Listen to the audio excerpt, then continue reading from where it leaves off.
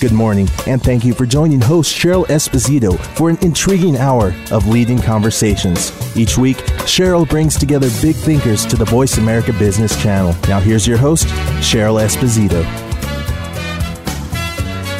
Good morning, everyone, and welcome to Leading Conversations. This is Cheryl Esposito. I have a very special guest and friend with us today, Carter Phipps. Carter is the author of Evolutionaries, Unlocking the Spiritual and Cultural Potential of Science's Greatest Idea. He is a journalist, a speaker, a leader, and consults to organizations and community organizations all around the world. He has focused on understanding the nature of both individual and cultural development. Co-founder of the Institute of Cultural Evolution, which is a nonprofit social policy institute. Its mission is to bring new insights on the evolution of culture to the arena of politics and social policy, and boy, do we need you these days, Carter. Welcome to the show, Carter. Thanks, Cheryl. Very nice to be on. It's great to have you here. Hey, where are you today? I'm in Oakland, California.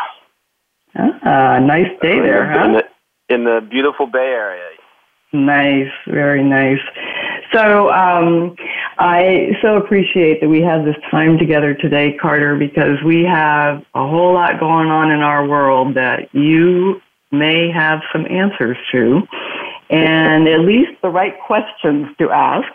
And we're really looking to figure out how we got here and how we're going to get out of this in terms of our strange point in our evolution of our culture. Yes. But before we get to that, I'm curious about you. What got you interested in this whole field to begin with? Well, I guess the quick version, or I don't know if it's quick, but the basic version is, I spent most of my 20s on a pretty intensive spiritual search. And I was part of a spiritual community for a number of years, and I traveled in India, and I sort of sought out, I did a lot of meditation, a lot of spiritual practice. And then in my 30s, or, roughly in my 30s, I became the editor of a magazine called What is Enlightenment, which I was a journalist and writer and editor. And I, researched issues around spirituality and culture for a number of years, and science and philosophy, and sort of applied my generalist leanings. And during that time, I began to think more deeply and understand more deeply. I was exposed to a lot of ideas about evolution and the evolution of culture, and what integral philosophy and different ways of thinking about how culture evolves. And that sort of culminated in a book I wrote called Evolutionaries that you mentioned. And then around about 6-7 years ago, I worked with a friend who I'd met during that time. And we founded this institute to really think about and apply ideas about how culture evolves to the challenging nature of our politics, the partisanship, and how can understanding worldviews and how people get locked in worldviews and thinking about those issues help us to negotiate some of the cultural conflicts we have today. So that's the very quick version of sort of the last 25 years. Obviously, there's a lot more, but roughly that's how I got here. Well, I think it's really interesting that for you, what got you here was more of a spiritual journey. And so really, you were kind of seeking to learn about you, and in the process, had questions about how that mattered to the bigger questions of cultures, the world, and, how things work. I feel like I just have to jump right in because, so many of us are saying to ourselves these days, what's going on in this world? Everything seems like it's like turning upside down. Things we thought were true are not true. Behaviors by politicians and people who are leaders in various countries are suddenly, even though they seem to a lot of us to be inappropriate, suddenly, there's nothing happening to them. Whereas, like even 10 years ago, if they had done the same thing, they would have been thrown out of office so easily. What got us here? Well, that's a big question and a good question. And, it's true. We're going through a very delicate, challenging, dangerous, in some ways, time, I think, in our nation's history, and because of that, in our global history. I think we're at a time of great partisanship. And, one of the ways to think about this is, there's a lot of ways to think about this, but one of the ways we can think about is, we've gone through periods in our country's past and in our, in sort of global history where we've been more, as a nation, if you look at the post-war period, we were in a period where it was a much more integrated period. We were sort of converging. We were much more together as a country in some ways. Now, obviously, there were lots of problems with that period. I'm not suggesting we should go back to that period at all. But it was a period of convergence. And one of the dynamics of evolution of culture, evolution of systems, is they go through periods of convergence and then they go through periods of divergence. They go through integration. So let me interrupt you. So what is convergence? What was converging? Well, I think in that post-war era, there was a period where we come together as a nation and rebuild after the war, okay. And there was a kind of willingness to sort of see beyond differences and think of ourselves as kind of a whole nation. And of course, there were shadow sides to all that. I'm not suggesting there's any kind of great period that we should go back to, but in general, that was the spirit of that era. And I think that's often a spirit of generations that lived through war. Often will have that period. And so there was a lot of things that was the mood of that time. And I think so it's like we all had common purpose. There was common purpose. That's right. There was a kind of common purpose. There were it was a period in which, we didn't have 100 media outlets. We had a few, so it was less fragmented. The culture was less fragmented. And even at the level, I would argue, as worldviews, we had more, there was a kind of commonality, or at least more commonality in the way we saw the world, the way we looked upon each other. And that got broken up. And one of the things that happened in the late 60s and 70s, in the progressive movements of the time, and again, many of these were really positive movements, but they broke up the culture. They changed the culture. They fractured the culture. The boomer generation that came of age in that time, they pointed out the problems with the previous decades and the things that needed to be addressed. And in doing so, they formed a new way of thinking about the world, a whole new worldview, and they kind of fractured the culture. And so now it took a while for that fracturing to work its way through the culture. And we saw in the 90s, as that generation came of age politically, we saw the first impact of that fracturing on our political institutions. People often look and they talk about Newt Gingrich and Clinton and the fracturing of politics in that era as sort of the beginning of the partisanship. But it was really when that generation came of age politically that we saw some of those tensions and fragmentation of the previous era come of age and impact our political institutions. And now we're really, in some ways, maybe at the apex of that, as we've seen that over the last years with Trump.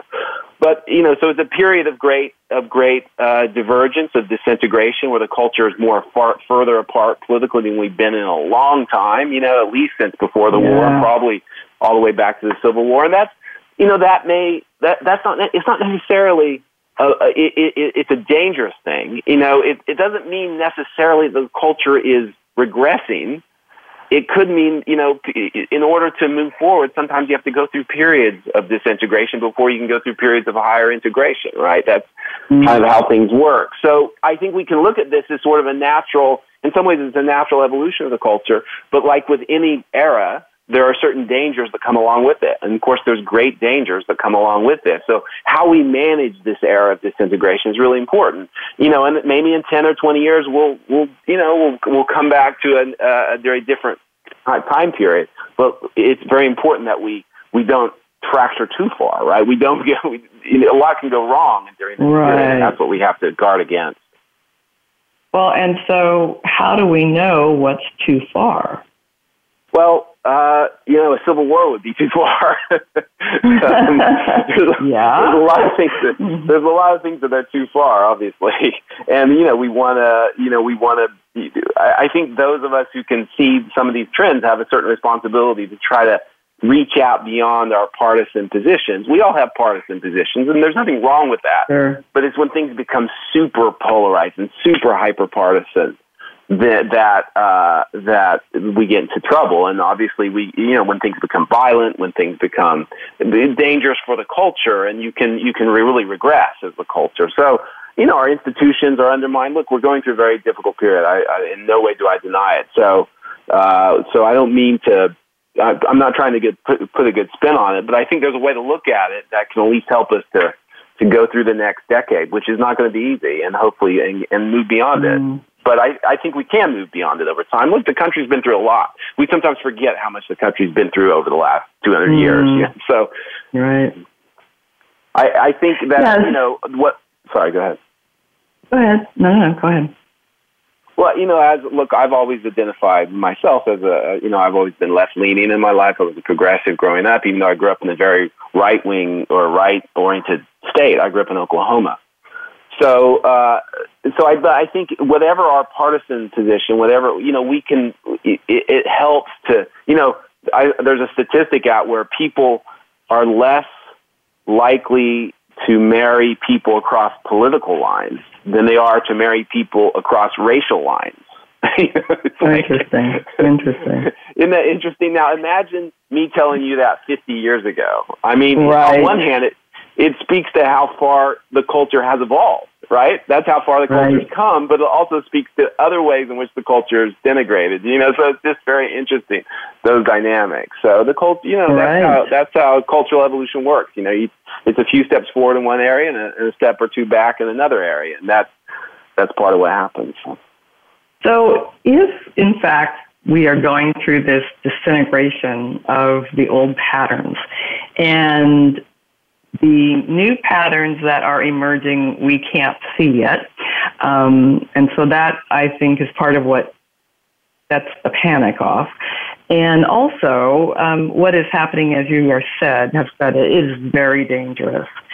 And there is a sense in the world that no one has any control. There's no one space of power that can step in and say, this does not work.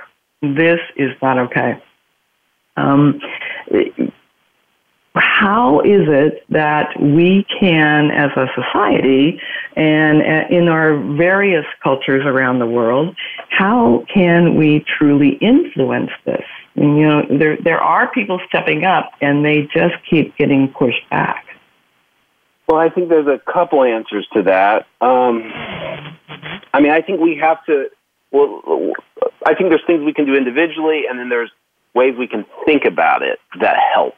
And I think the biggest issue is we can appreciate, place this in the context of history. Like I said, as bad as things may be, there are, we sometimes forget how far we've come, and we go through periods where it seems like things could break down, and sometimes they do, historically, right? But still, if you look back at the sweep of 200, 300, 400 years, we've come a long way. So I think, sometimes what can happen in moments like this is we lose faith in our culture. We lose faith in the institutions that are supposed to hold the culture together. And we understand why we doubt those things, but sometimes we overdo it. And it's when we forget how far we've come, when we lose faith in our capacity to evolve as a culture, when we forget how much things have changed and how far they have come, then we start we start losing our sense of history, and we start reaching for solutions that are almost too dramatic, and that's what happens across the political spectrum, right? People start reaching for revolutionary solutions. This is, in my language, they start reaching for revolution when they should be reaching for evolution. And those are different things. One is responding to the situation we have today and trying to move things forward. One is losing faith in culture completely and reaching for something outside of history to save us, or some dramatic revolution to come. And I think that's when we get into dangerous territory. Well, I wonder then if our access to technology and how we can know from minute to minute what is happening around the world is really influencing this sense of gloom and doom, right? When I think about the past and what has gone on in the past, they didn't know, people didn't know what was happening, halfway around the world until, a week later, maybe. Oh, yeah. So, this has got to be influencing this, yeah. On one hand, it's good in the sense that it connects us to the world. It gives us a sense of the problems in the world that we can respond to.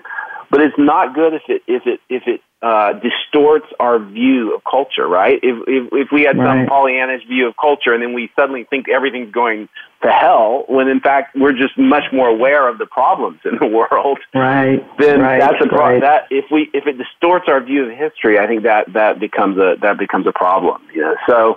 So yeah, I think that's part of what we can individually we can have a much more accurate view of what's happening and place it in context of this larger, how good things are comparatively. Many good things have happened in the last 30 or 40 years. So there are some significant problems, but let's keep it in context. And the other thing I think we can do just in a country, whether we're on the right or left, I think we can all sort of make an effort to appreciate, and to engage with people on the other side in a kind of a non-partisan spirit. And I think that needs to be done more and more. I do think, we wrote a paper in our institute about overcoming partisanship and how we can do that. And we've hosted gatherings with people on the left and the right.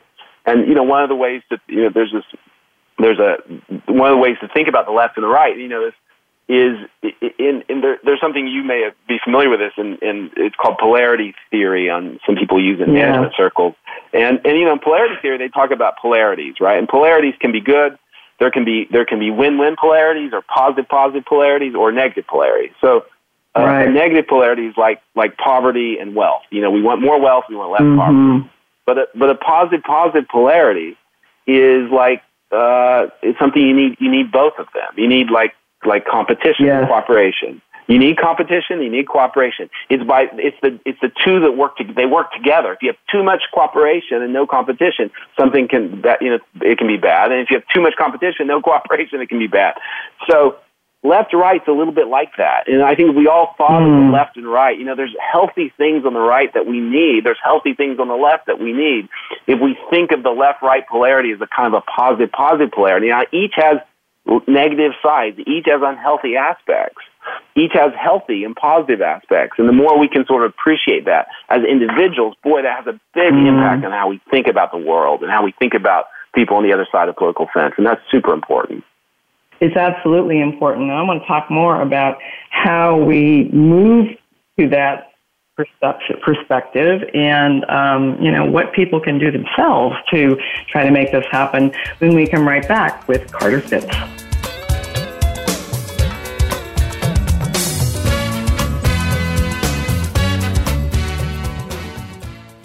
Think you've seen everything there is to see in online television? Let us surprise you. Visit voiceamerica.tv today for sports, health, business, and more on demand 24/7. Leadership is not static. It evolves as you do. At Alexa Consulting, we work with CEOs, senior leaders, and leaders in transition who want to make a difference. Leaders who believe that good business is good for people, good for the world, and knows that conscious actions can have global impact. Are you ready to take your leadership to the next level? If you are, then visit our website at www.alexaconsulting.com. That's www.alexaconsulting.com. Alexa Consulting, developing leaders worldwide. The Voice America Live Events channel is here now to showcase your corporate, individual, or organization's live event. Visit voiceamerica.com/live events to see all of our past live events and find out more. Whether it's a multi-day conference, special speaker, or single-day event, we've got everything to make your event a success. We can do a few hours or a few days. For more information about taking your event to the next level, call Jeff Spinard at 480-294-6417 or email info@voiceamerica.com. Again, that's Jeff Spinard at 480-294-6417. Or send us an email to info@voiceamerica.com. Voice America is where you are and where you want to be. Join us around the globe as we broadcast live from some of the most interesting events available. Don't forget to view all our live events, including on-demand access to past events that you may have missed by visiting voiceamerica.com/live events. When it comes to business, you'll find the experts here. Voice America Business Network. We appreciate you joining our leading conversations today. If you would like to participate in today's conversation, please call us now at 1-866-472-5790. That's 1-866-472-5790. Now back to your host, Cheryl. Welcome back to Leading Conversations. This is Cheryl Esposito. My very special guest today, Carter Phipps, the author of Evolutionaries, Unlocking the Spiritual and Cultural Potential of Science's Greatest Idea. Carter, in the last segment, we talked about the concept of polarity and how working on breaking up this partisanship that's going on so that people can actually hear each other, appreciate another perspective. That seems like nearly impossible at this moment in our culture, and quite disheartening for some people.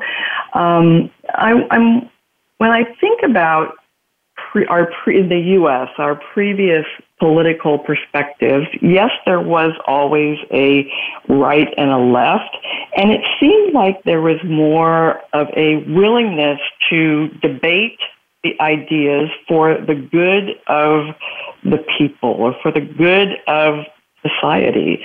And it seems like they weren't so divergent that there wasn't some common ground somewhere.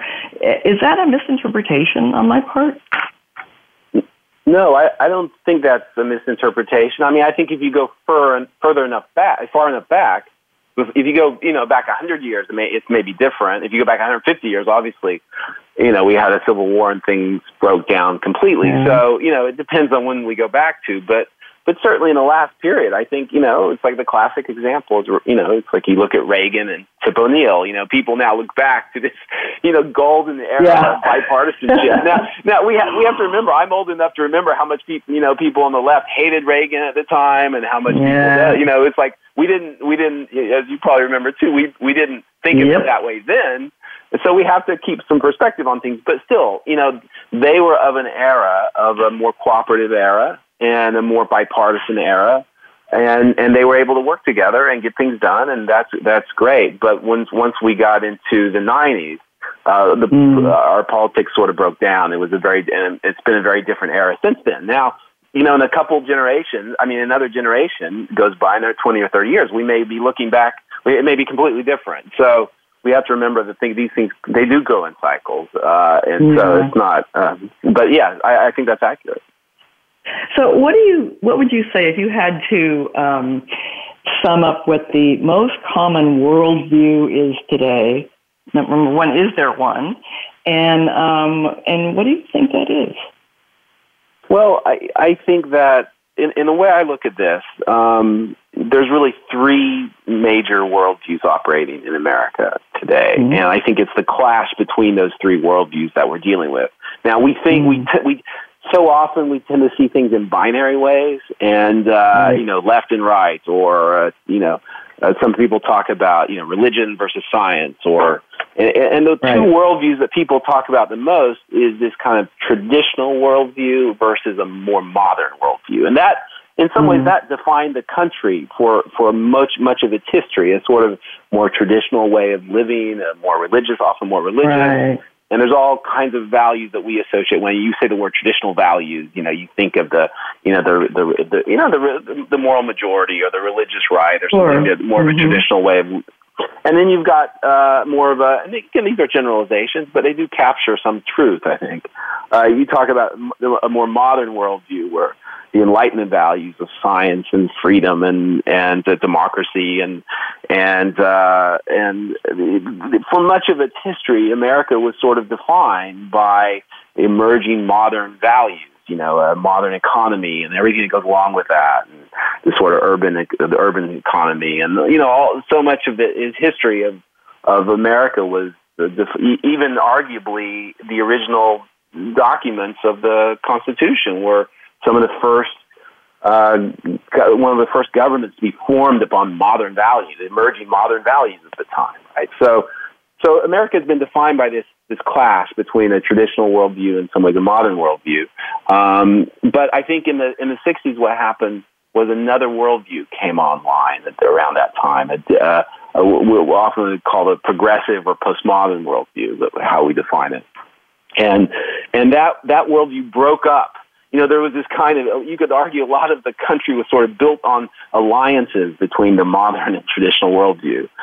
There was a certain kind of truce that there was a certain truce that had happened between those, not completely, but a certain truce that had happened between the modern and traditional worldview in the post-war era.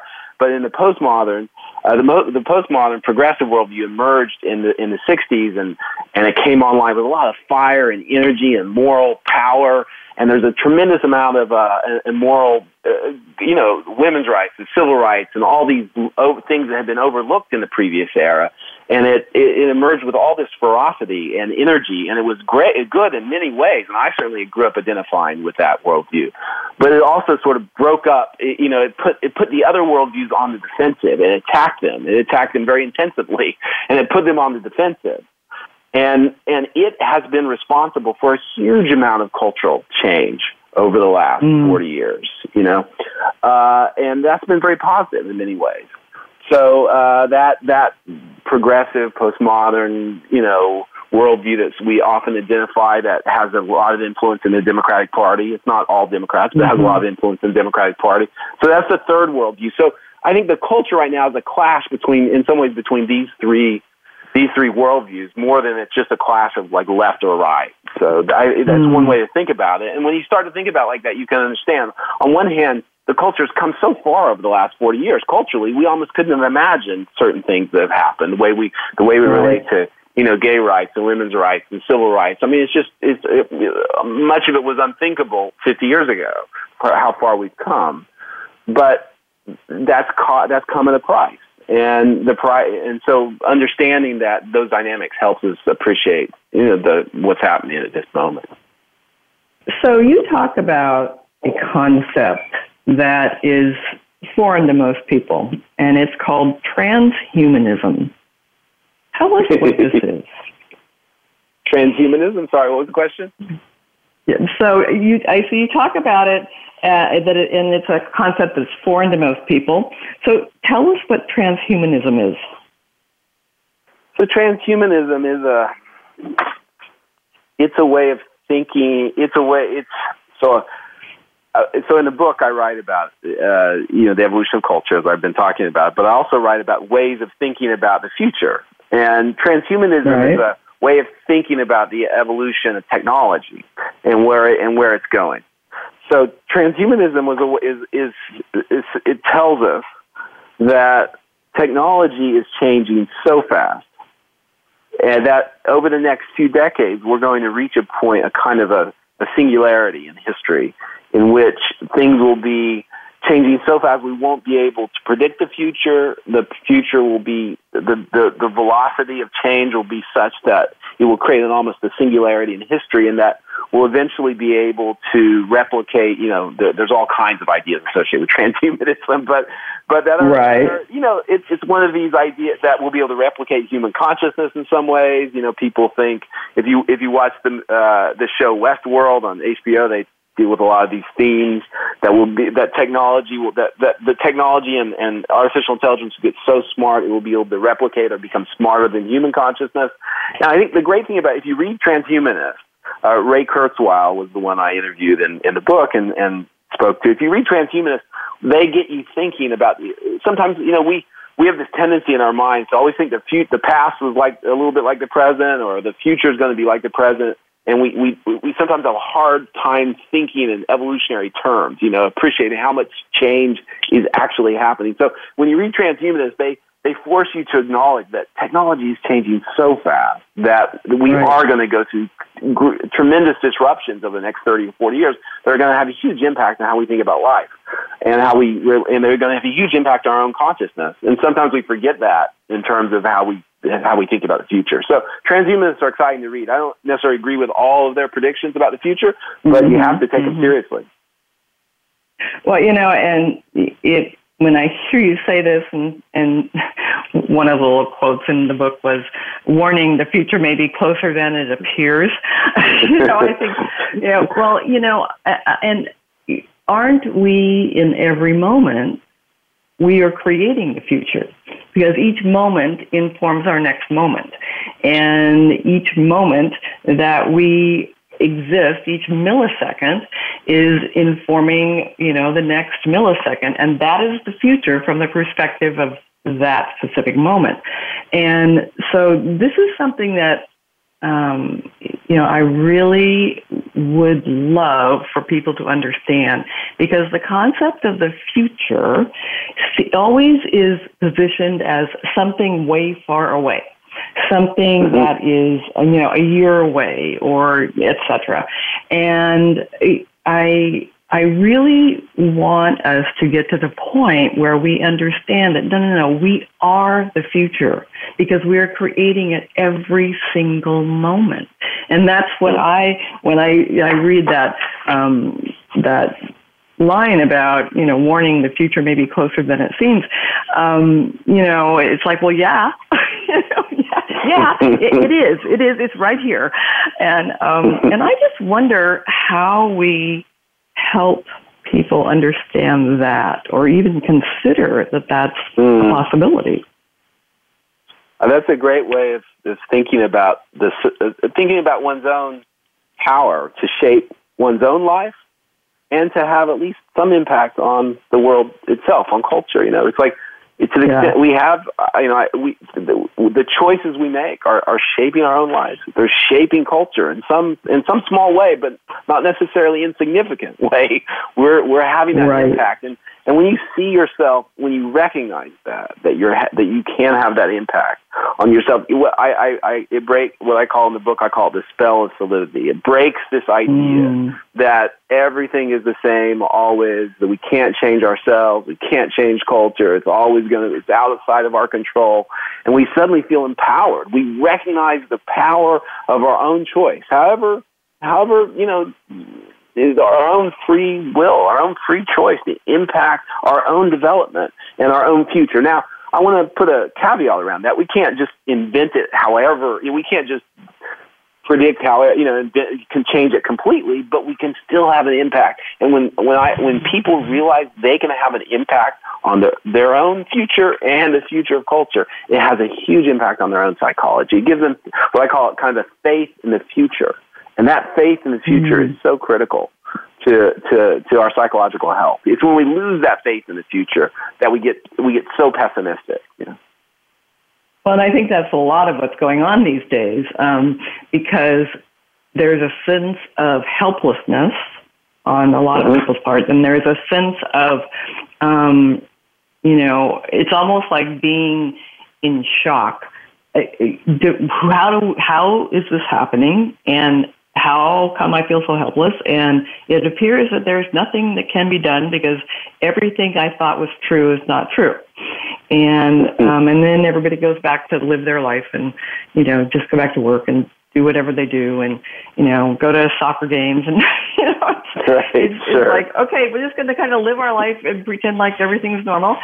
And then, get mad when we hear about what's going on in politics and become incredulous and then say, well, I can't do anything about that. So then go back to, pretending like everything's normal.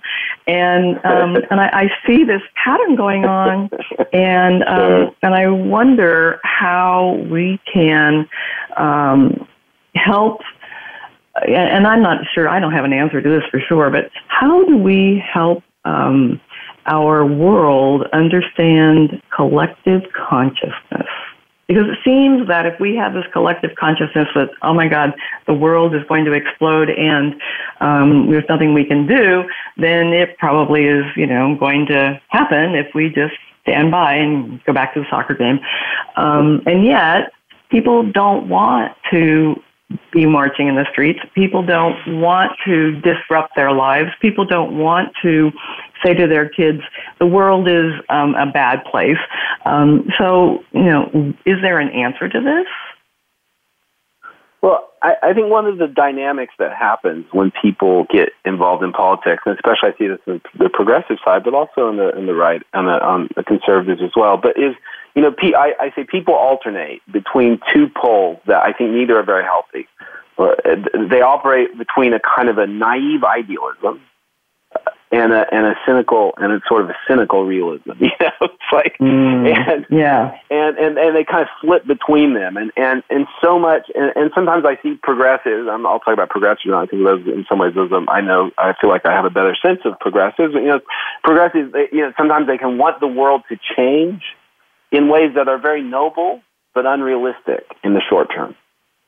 And when that proves not possible, they can retreat to a kind of cynicism or pessimism, a kind of, and then they flip between those two. And I guess the message I would offer is that we need to embrace, in a way that we were just speaking about earlier, kind of a realistic, grounded optimism, not a cynical pessimism or a false, naive hope that the world should be a lot better than it is. I mean, the world's been a mess for 3,000 years. We can't, it's like we have to have some perspective on history. I mean, we're doing so good relatively. Let's place this period of disturbance in the larger context of history, and that helps us. It doesn't mean we have to pretend it's okay, but it helps us to place it in context so we can then engage it in a more practical, more realistic, more grounded, and yet still optimistic way. And I think to me, that's what I would, and I think that helps people psychologically, helps me at least, when I think of it that way. Ray Kurzweil had one of the great lines about the future. I'll say we always overestimate what can be achieved in the short term, but we always underestimate what can be achieved in the long run. I'll say that again. We always overestimate what can be achieved in the short term, but we underestimate what can be achieved in the long term. And I think we relate to history a little bit that way too. So. Well, and that definitely plays right into our short-term need for profit and short-term need and immediate gratification in our culture. That gratification need, exactly. Right? Yeah.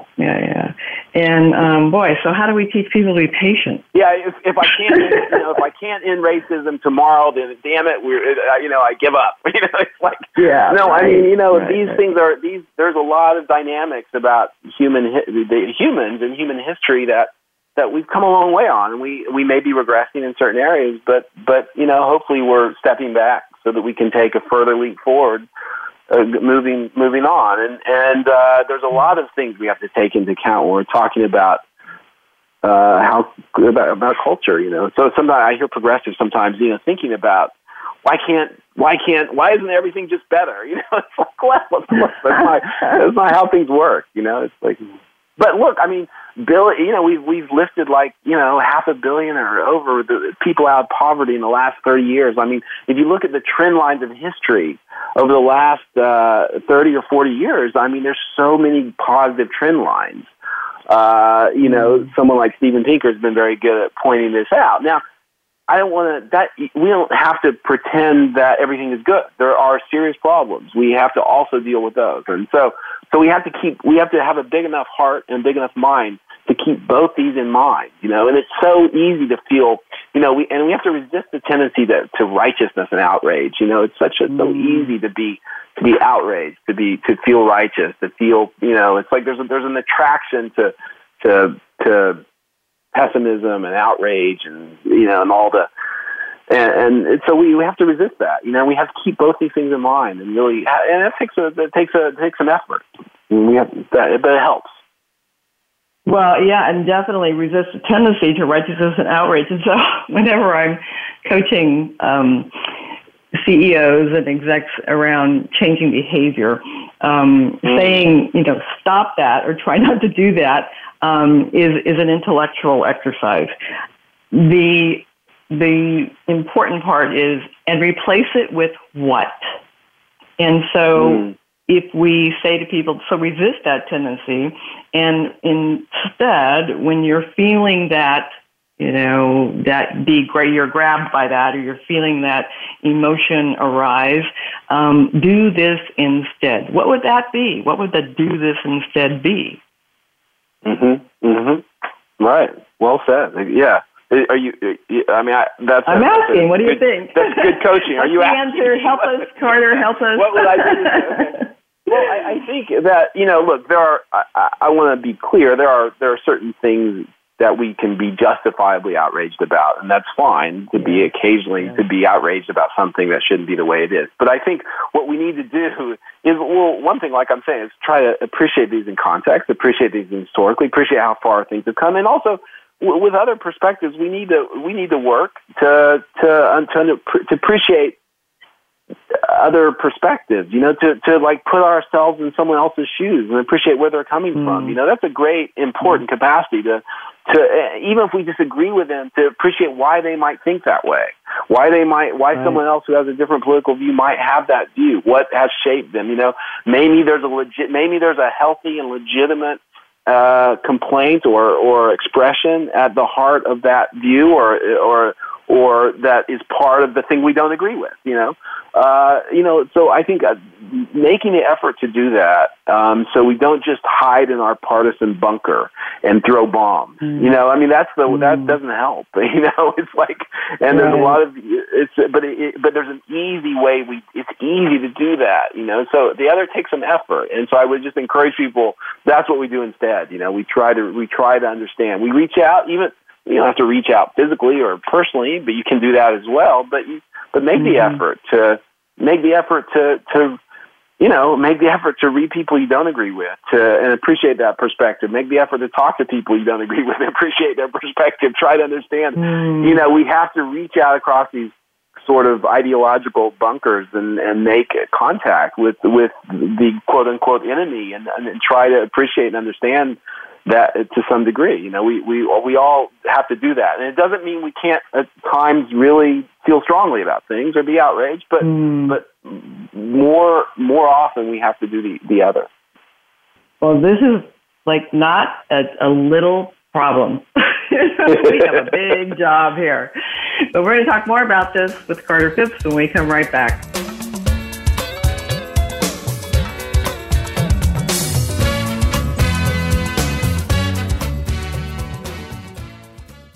Become our friend on Facebook. Post your thoughts about our shows and network on our timeline. Visit facebook.com/Voice America. Leadership is not static. It evolves as you do. At Alexa Consulting, we work with CEOs, senior leaders, and leaders in transition who want to make a difference. Leaders who believe that good business is good for people, good for the world, and knows that conscious actions can have global impact. Are you ready to take your leadership to the next level? If you are, then visit our website at www.alexaconsulting.com. That's www.alexaconsulting.com. Alexa Consulting, developing leaders worldwide. Have you become a member yet? Sign up now to become a member of Voice America. It's always free and easy. Plus, you get to take advantage of some great member benefits. Get unlimited access to millions of hours of on-demand content across all of our channels. Keep track of your favorite episodes, shows, and hosts in your own customizable library. Find out what shows you might be interested in based on your favorites. Plus, you get insider access with our newsletter. Membership gives you more. Sign up at voiceamerica.com and click register at the top right. Have you had a chance to check out Voice America's online magazine and blog, Press Pass? If you love our hosts and shows, check out articles that give an even deeper perspective. Plus topics about health and fitness, movie reviews, philosophy, business tips and tactics, spirituality, positive thought, current events, and even more about your favorite host. It's just a click away at vapresspass.com. That's vapresspass.com. VA Press Pass by Voice America. All access, all the time. Voice America Business Network, the bottom line in business. We appreciate you joining our leading conversations today. If you would like to participate in today's conversation, please call us now at 1-866-472-5790. That's 1-866-472-5790. Now back to your host, Cheryl. Welcome back to Leading Conversations. This is Cheryl Esposito with my very special guest, Carter Phipps. So, Carter, in this era that we are experiencing, where we are seeing things that outrage some people and excite other people, and we are at the same time seeing a lot of the institutionalized practices, things like institutional racism, institutional sexism, the whole idea that equity doesn't exist in society. All of these veils seem to be falling. And so at the same time that there's this enormous movement toward behavior that most people toward the left, the progressive mentality, can't wrap their mind around, there is this other element that has moved so far beyond what we have been able to do in the last 30, 40 years around discrimination and judgment and bias. And it fascinates me that these things are happening at the same time. Is there a relationship? Good. So there's several pieces in that question as far as I know. So I'm going to try to answer. Let me know if I missed something. So I think that's largely driven by, what happened 10 years ago, which is that we had a sort of a near-death experience with the global economy in a way that was quite scary. And, in some ways, that's a huge challenging thing, but that's a huge amount of disruption and a huge amount of concern. And finally, the economy is growing again in a way where we're starting to create more broad-based wealth again in a way that didn't happen for a number of years. And when that doesn't happen, I hear my progressive friends a lot of times speak about, the evils of capitalism and stuff. But let me tell you, when growth starts to slow down, when wealth starts to be distributed unfairly, and when the pie doesn't get bigger, more than anything, when the pie stops getting bigger, boy, you talk about things breaking down. And so I do think that there was that sense for a number of years that the pie is not getting bigger, and people start to reach for their own and reach for authoritarian leaders who can cut through the bureaucracy and get things done and all these things. So right. I hope that this is not a trend that we will see continue for decades, but it's worrisome, absolutely worrisome. Right. So right. On the other side, I just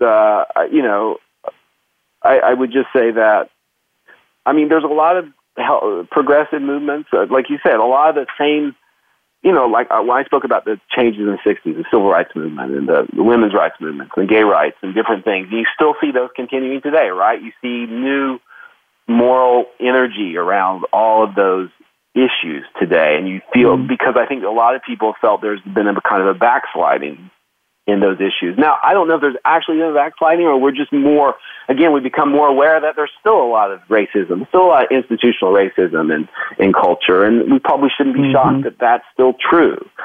Again, I think that, I think it's great that people are responding to those things. The Me Too movement, where there's still a lot of problems in culture and right. male-female relations. That probably shouldn't be a shock to anyone. But so I think there's a lot of healthy.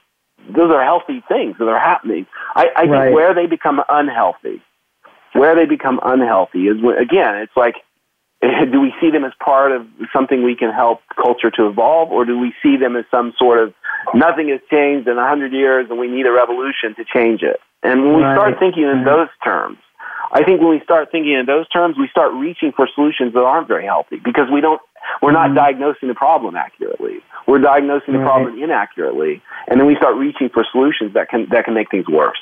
And when the left starts reaching, and so I'm going to say, when the left starts reaching for solutions that can make things worse or at least be unhelpful, they exacerbate the reaction on the right, and then you get this ever-increasing polarization. So in some ways, I think it's even more incumbent upon the left to respond to all these cultural challenges in more healthy ways, and I think that will help tone down the counter and backlashes on the right. So that's there's a lot in that. I don't mean to throw a lot at you. That's great. And I know that I mean, there's so much more to all of this, and people are going to want to learn about you and more about your book and the Institute. So how can they do that? Yeah, so the book came out a few years ago. It's called Evolutionaries, and you can find it on Amazon and Carter Phipps. You can it's easy to look up, or you can go to my website at carterphipps.com. And the work of the Institute, which again is working on a lot of partisan issues, and we actually have hosted a number of gatherings of bringing people from left and right together, and also trying to evolve the left and evolve the right on their own terms. So speaking to leaders on the left and speaking to leaders, having gatherings with leaders on the right as well, and trying to evolve the right left. Obviously, we still have a lot of work to do, but it's been transformative for me. I've learned a lot in doing that. I feel like I've come to appreciate political views that were different than my own more deeply. Right. Anyway, so if people want to learn about that, they can go to culturalevolution.org, and they can there's actually a test up there where you can test your own partisanship, and it gives you ways to help evolve out of your own to being hyper-partisan. And you can even take a test up there to look at your own worldview and compare it to worldviews that are dissimilar to values that you hold. And so there's a lot of things for people to do on that website. So it's culturalevolution.org if people are interested. Great. Well, thank you, Carter. It has been wonderful to have you here and to pique our interest and to really force us to look closely at our own sense of consciousness. Thank you so much, Carter. Keep up the great work you're doing. Thanks, Cheryl. I really appreciate you having me. Remember, everyone, think big. The world could be a better place because of a conversation that matters. This is Cheryl Esposito.